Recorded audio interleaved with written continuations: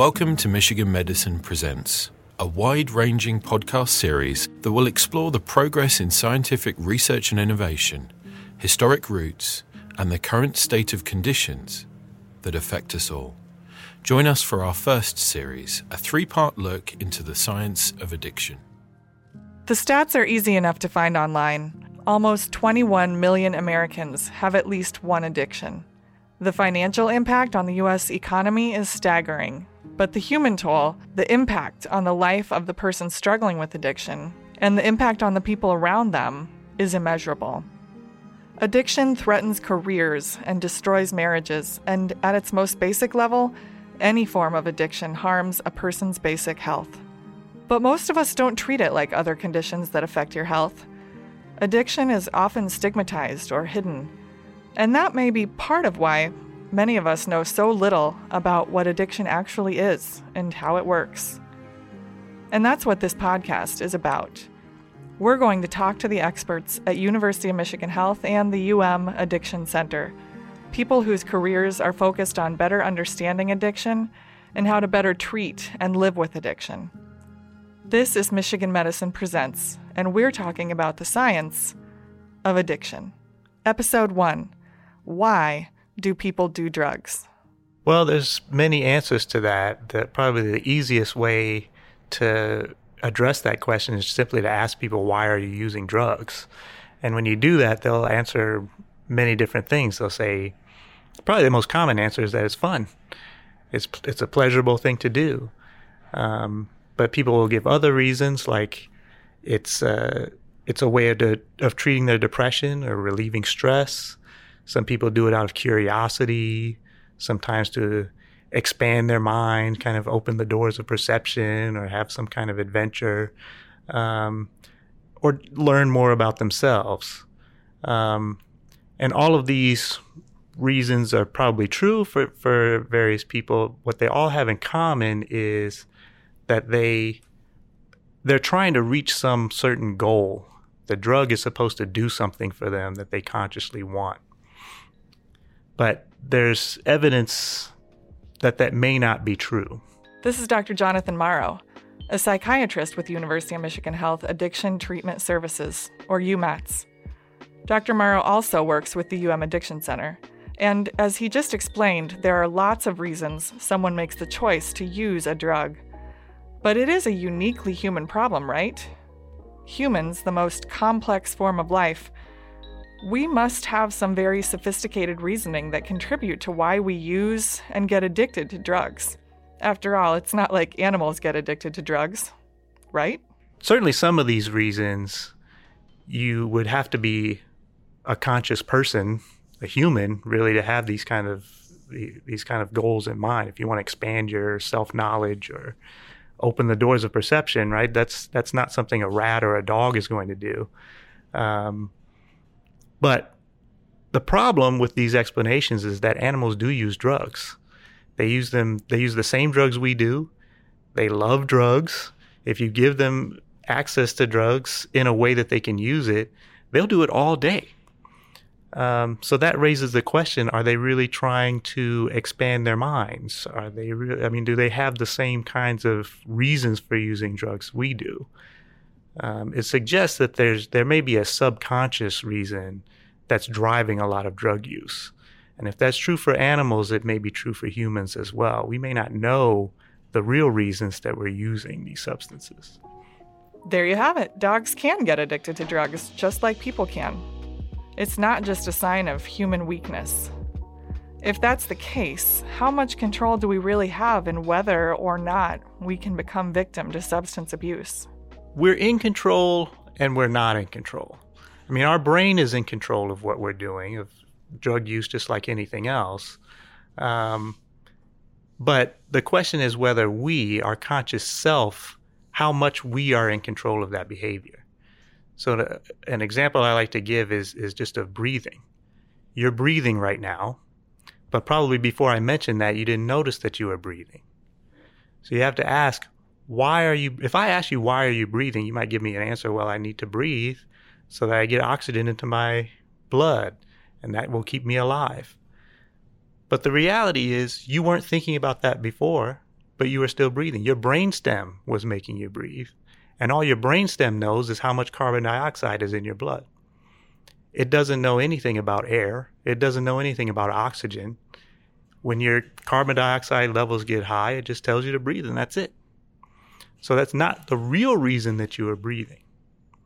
But you have control over your breathing. I can breathe anytime I want. I can breathe in. I can breathe out. I can stop breathing. But the problem is, when I ask you to stop breathing for 10 minutes, you're going to have a problem. Now you're not in control. Eventually, your brainstem is going to say, okay, I don't know what story you just told that says you don't have to breathe. You're going to need to tell a new story because we're breathing. We're breathing. Whether you want to or not, your body is going to kick in and take that breath. So using that reasoning, even if you know you shouldn't have a few more drinks because you have an early morning tomorrow, is there a part of you that takes over and says, I don't care that you have to work early. We are drinking. Turns out there is. So dopamine is a chemical that's released into an area of the brain called the nucleus accumbens. This is part of the kind of the subconscious areas of your brain. And whenever you do something that meets some goal that is fulfilling for you, you're going to get a dopamine release into the nucleus accumbens. And what that signal is going to do is going to tell you, it's going to tell your brain anyway, do that thing again. No matter what it was, do it again.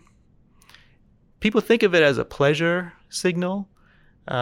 We've known since the 1980s that it is not a pleasure signal. I'm not sure why people keep saying it's a pleasure, but it's more of a motivational signal. It tells you just do it again. And it's really whether you liked it or not, you'll get a signal to do it again if you get a dopamine release. The nucleus accumbens. Now we have somewhere to direct our ire.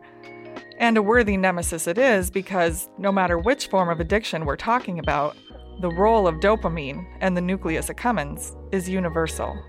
So one thing that we've learned from research on the neurobiology of addiction is that dopamine release in the nucleus accumbens is a key part of addiction.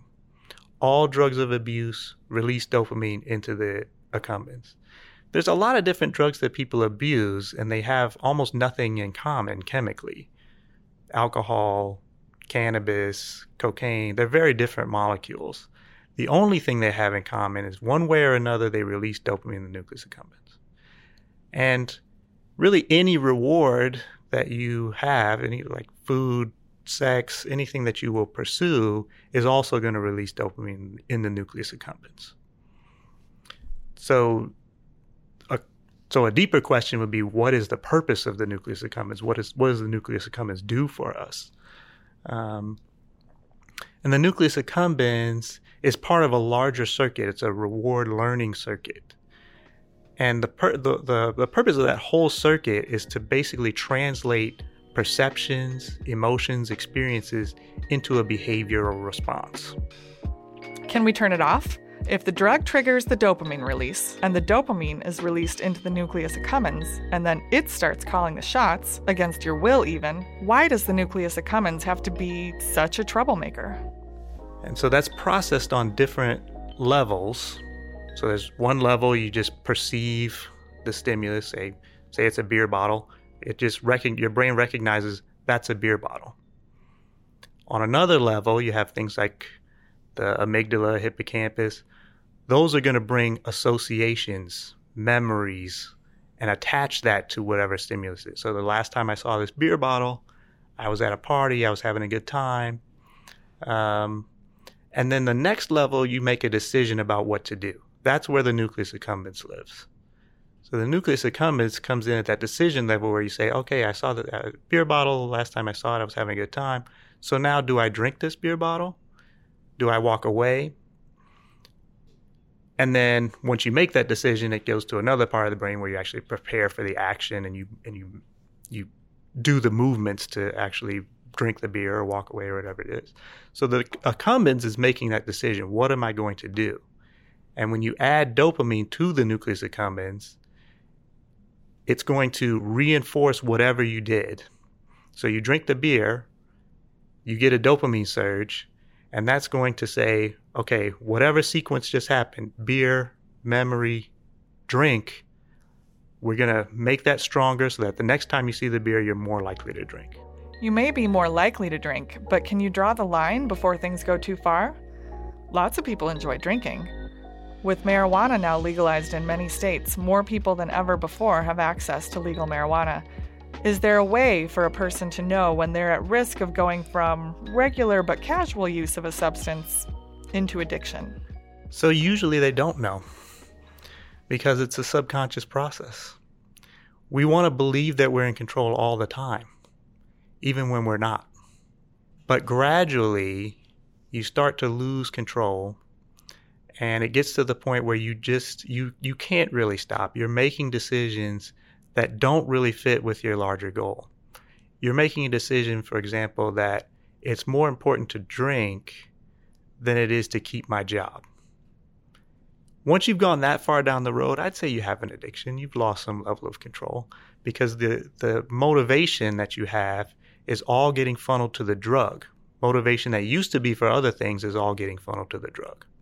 It's very hard to recognize from the inside, whereas people on the outside can see, probably before you can, that your decisions are not yours anymore.